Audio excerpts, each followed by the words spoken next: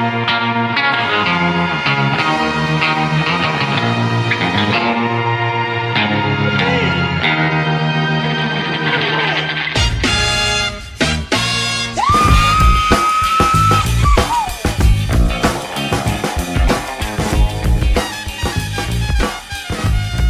welcome everybody to this lucky episode number 13 of the NLF Insider Podcast. I'm Matt Shandick. I will be joined by our esteemed producer and sometimes co-host Mike Flanagan. Michael, thanks for joining us. Thanks for having me back as your handy-dandy co-host. Well, the other guy just doesn't show up, so. Yeah, I mean, someone's got to do his job, you know? Absolutely. We are going to go actually straight into our interviews. We've got two interviews with two of the top prospects in the 2024 class. We are joined on this week's episode by number 25, Isaac Cruz, a midfielder / attackman from St. Joe's in New Jersey in primetime, and a recent commit to the United States Naval Academy. And then we're also joined by your boy. I mean, listening to this podcast, I just thought it was you with like the heart eyes emoji over your face the entire time. But we're joined by number 15, 2024, Jimmy Kenney, the very talented lefty LSM from Needham and Laxachusetts. So great to kind of get some of these guys' feedback, and let's roll right into it. And we're very excited to be joined tonight on the NLF Insider Podcast by the number 25 player in the class of 2024, midfielder attackman from St. Joe's in New Jersey in primetime, and a recent commit to the United States Naval Academy, Isaac Cruz. Isaac, thanks for joining us. Thank you. Thank you for having me. It's an honor to be here. We're excited to have you on here, man. Well, first of all, the first real impression you left on the NLF was this past fall when it was cold in Baltimore and you were embracing the full no sleeves November approach to it. Take me through that. Have you just always embraced being part of the sleeveless gang or what? Definitely. This summer I was without my shirt for quite a few games. So. Well, that makes more sense though. But like, how about in the fall? You're just kind of going with it because it works for you, or what?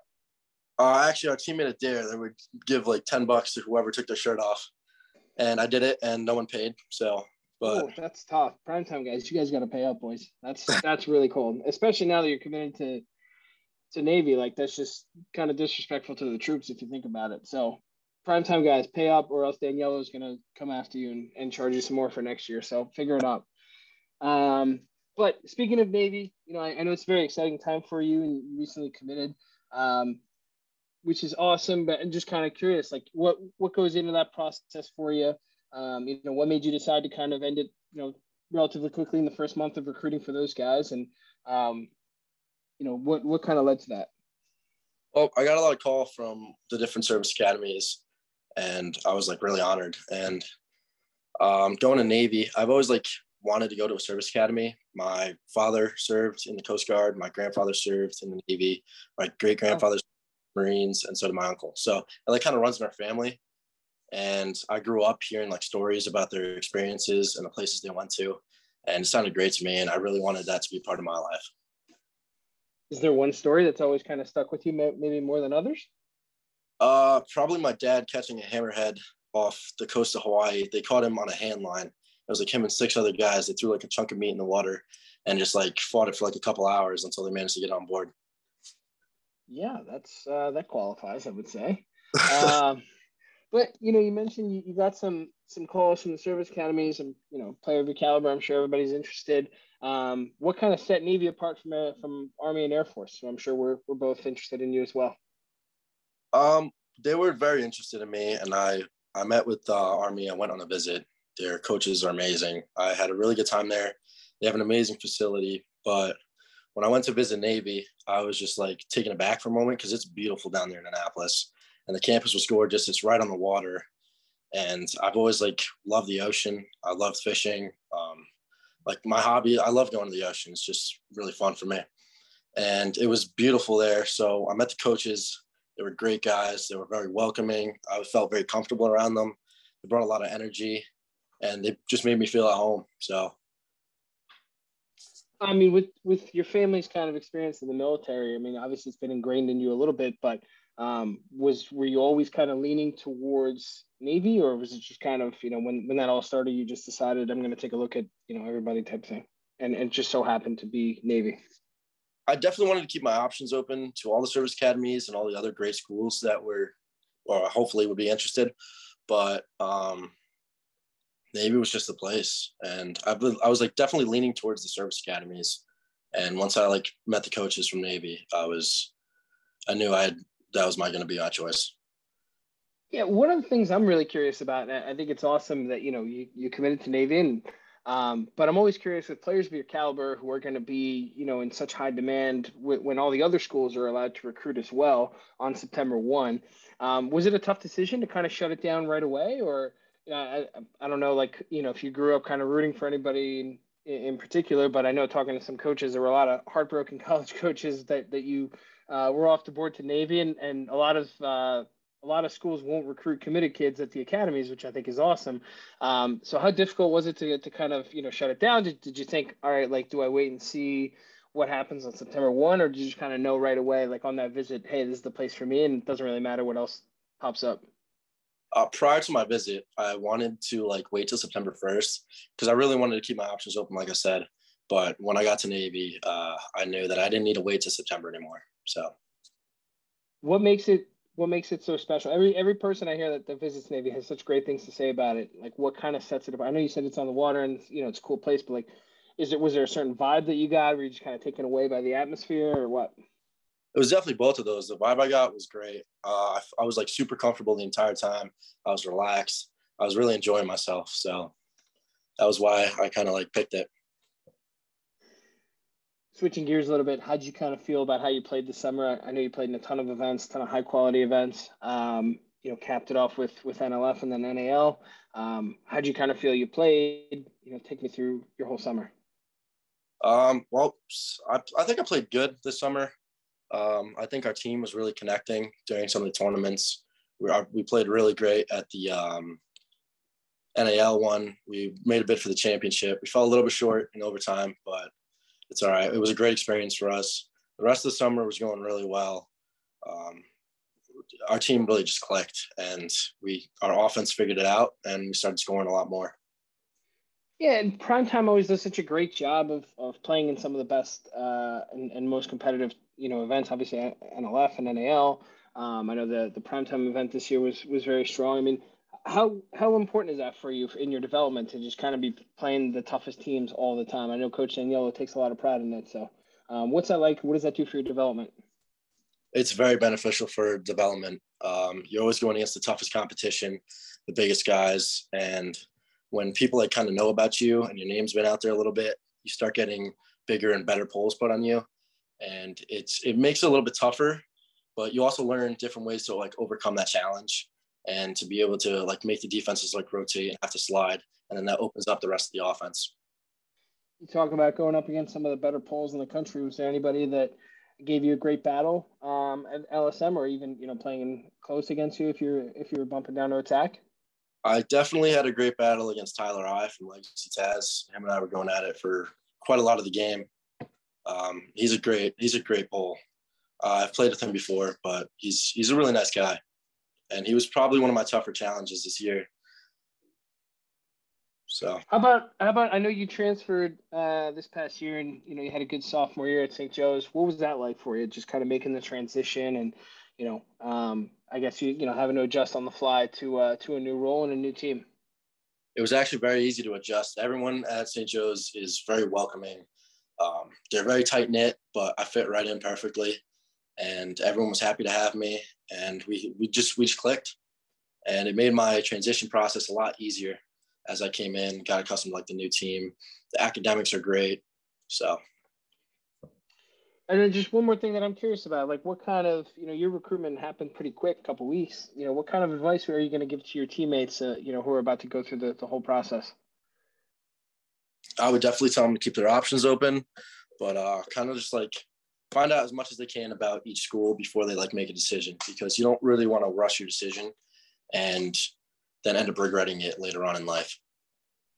What was your family's, extensive history with the military? What was your family's reaction when you decided to commit to Navy?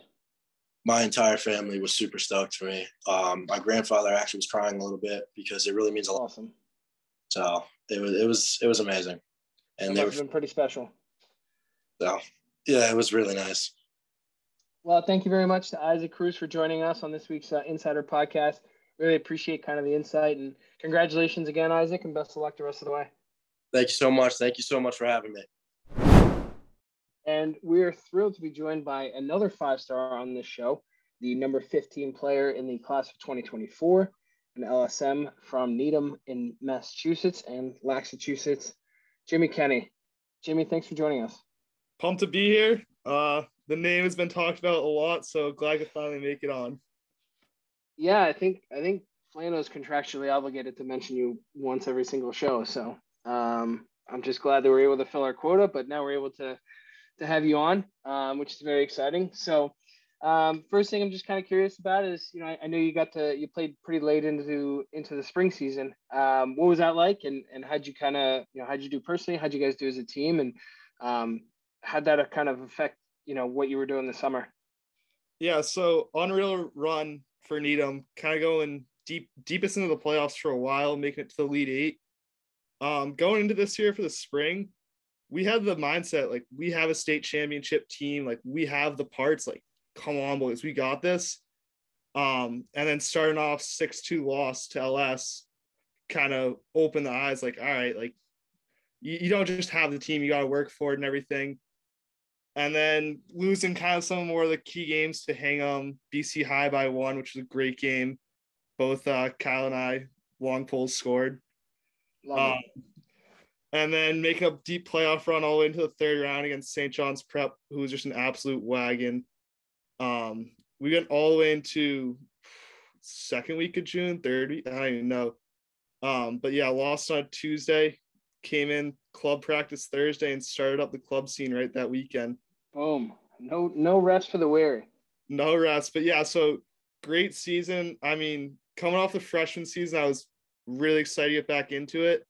And I mean, I played a lot bigger of a role this year, doing double pulls on the wing with, again, Piersek coming in, and even doing some man-up time, staying on the offense. But was really happy with how I played this spring, just kind of starting to feel like, all right, I'm kind of top dog in the MIA, and just I kind of earned my spot, and I should be here going against the top guys. Yeah, and to follow that up, obviously Kyle Piersek and you were like really good friends. I covered a bunch of games this year. I referred to you guys as the Bash Bros, and then just seeing you guys out at other games, whether you're watching Roman Ticelli at Nobles, when you came up and saw me on the sidelines, you guys are just pretty clearly like really close friends. What's it like having a guy like him? I know there's 2 years between you guys, but it's pretty clear that you play similar styles, and you're obviously very good friends. So maybe just talk about what it's like to have Kyle as like a mentor for you. Yeah, so I mean, honestly, the friendship kind of began in COVID. Once kind of everyone got out of school, we kind of got a tight group of kids that we still hung out together. Would go play lacrosse every night, go hit the wall even late at night, lights on. We'd still be having fun outside and just doing what we could to hang out. And started there, and then freshman year of hockey, he kind of took me under his wing. And just ever since then, we've literally been side by side all the time, working together, just hanging out. So again, the freshman year, he just kind of took me under his wing. And sophomore year together, him being his last season, we kind of bounced everything off each other, showing each other new checks, knew this, knew that. And I mean, being together, the Bash Bros together 24/7 was always something special. And we had a little bit too much fun with that nickname you gave us. Even though we lost, he came out back in Needham being like, the Bash Bros, like, let's go. So it was just huge to have the mentorship from him, which kind of taught me how to be. I mean, I was a freshman and sophomore, so underclassmen, but taught me the leadership and what it takes to be out there and go be successful. Yeah, and it kind of felt like every time one of you had a big game, the next game, the other one of you guys would pop off. Like he had that one game where he scored 3 goals, 2 of them on the man up. And then the next game, you sent a kid's stick out to 2 towns over. And then you had I think 3 caused turnovers and 4 ground balls just in the first half. So, I mean, it just felt like you guys sort of fed off one another. I mean, definitely the energy, no matter what, coming in, a lot of funny pictures coming in on the bench. Sometimes we'd be in the box together. But just hey, you go make a good play. You know what? I got your back. I gotta go do something better. And yeah, exactly. The energy of, hey, you had a great game. It's time for me to go out and ball out. And when one of us was on you could like feel the energy. It was something else. Jimmy, quick question for you. One thing I'm curious about, obviously you had, a great, I guess, the past year or so and got on a lot of people's radars, got ranked by this, site as a 5-star. Like, how much does that kind of put a bit of a target on your back? And did it kind of affect, how you played or just, how you kind of went into games? Did you kind of think that, guys were gunning for you a little bit? I mean, to be honest, the Wellesley game, I kind of got cheap shotted, and sometimes I would have kids coming at me trying to chirp me. But again, as a hockey kid, I always embraced it. And the 5-star was also, it was huge. It was kind of a little confidence booster. Like, all right, you know what? This is something like I should be up here. I belong up here. And honestly, I didn't really try to let it affect me. It was always in the back of my mind, like, oh, come on, like you had a bad game or like you gotta do better, live up to your name. But it was always more of like a off the field was something to have. And then on the field, it was all about go out, play your best. Like the rank and the 5-stars really mean nothing. It's like, how are you going to play this game? How are you going to go play like against this kid? One guy I'm curious about, because we talked about him a little bit, and you told me I underranked him a little bit. Tell me about what makes your teammate Finn Fox so special.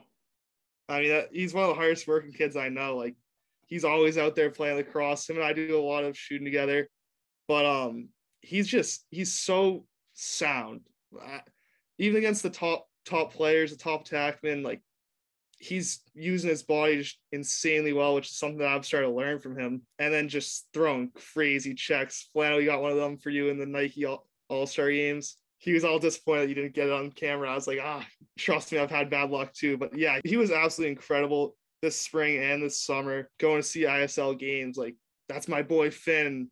Just especially Seb's huge crowd, huge stage, huge like place to perform. He went out and had like nasty over the head against Jack Rideout, D-Twig and the other Fogo, like kind of same way, like the bigger moments he was there and he balls out when it matters the most. And to defend myself real quick, you and Finn Fox usually like make absurd plays every game. So I can't get them all for you, Jimmy. I'm sorry my camera can't catch every single one of your 5D twigs every game. It's not always you, it's the refs. That was the worst of it all. Every hockey game I'm scoring with Flano there, getting a hit. Every lacrosse game, he's like, dude, ref walked in the way. Ref butt, man. That just means he wasn't paying attention and he's trying to tell you, he's trying to have a good excuse. I use that all the time when I'm taking stills. I'm like, yeah, I don't know, the focus didn't catch right. Sorry, it was all blurry. It just means we didn't get it. Just throw the ref under the bus, man. It's the easiest excuse in the world. Anyway, yeah, quick, back to Finn Fox. I mean, similar like the Bash Bro best friendship me and Kyle Piersek have. Me, Finn Fox, another close defenseman, Chris Cabral, all joined Laxachusetts in 5th grade, made black that year. And ever since then, me and Finn Fox kind of like day one boys, like always kind of next to each other, teaching each other checks, hanging out. Went down to the Jersey Shore with him and some other Laxachusetts kids.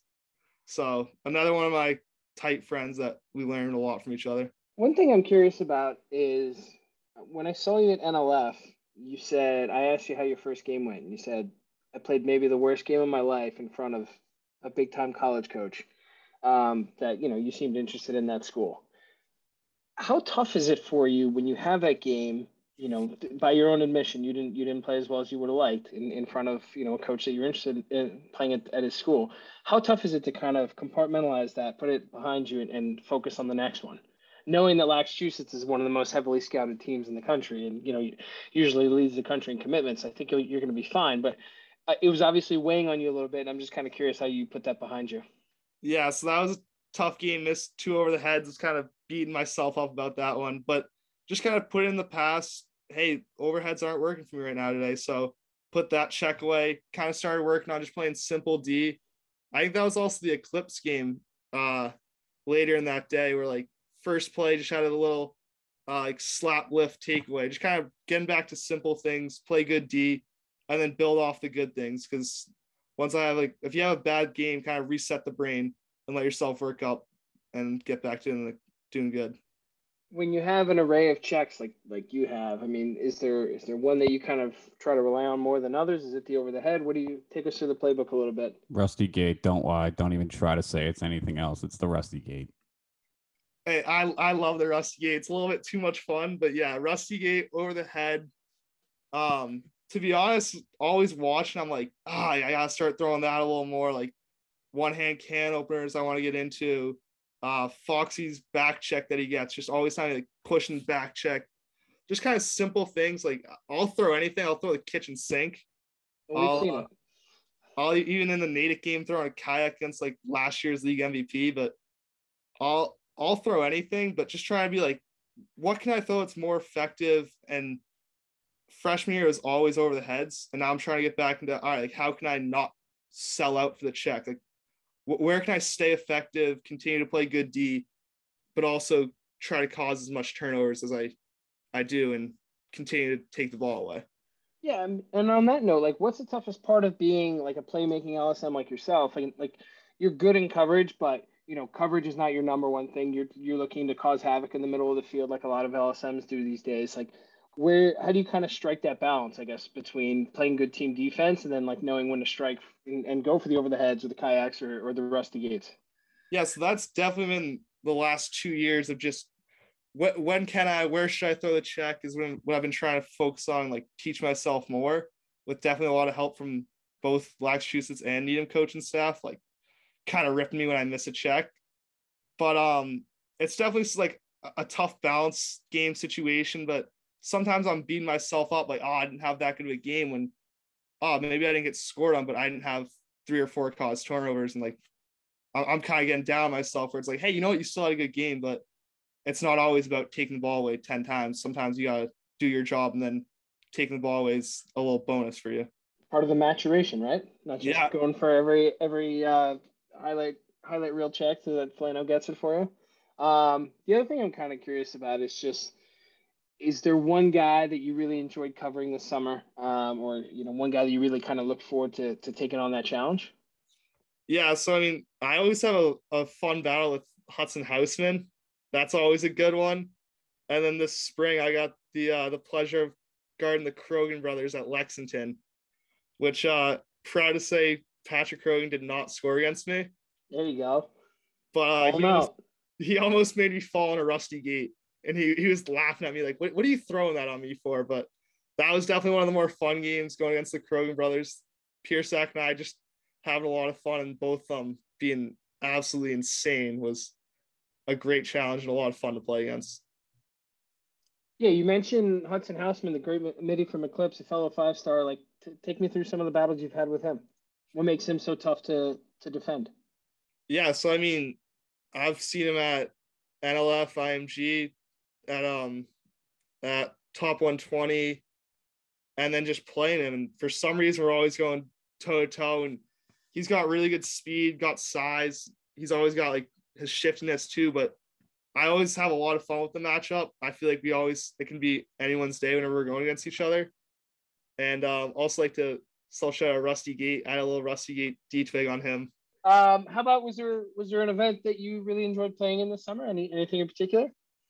I gotta say NLF was a good one. Top 120 I thought was unreal. Like, great stadium at Loyola. I've honestly never seen it, and I was awestruck at it. And then all the coaches lined up down and up the sidelines, and then you got all the other kids just sitting on the sideline watching. So that was definitely one of my favorite events. Just kind of quick 1-day thing. Everyone's there. It's like precise. There's no one's overdoing it. 2 games is perfect.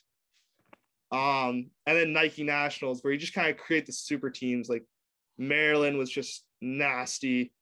And then just all the teams. It was a lot of fun playing with different kids too. Thank you very much to Jimmy Kenney for joining us on the NLF Insider Podcast. Before we let you go, Jimmy, make your case to be the number 1 LSM in the next rankings.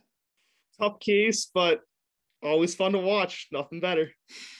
You definitely get our entertainment value watching you, so that's always got to count for something. So thanks again, Jimmy. We appreciate it. Good luck the rest of the way. Good luck with your recruitment too. Thank you very much. Looking forward to the new rankings, Chandic. Number 1.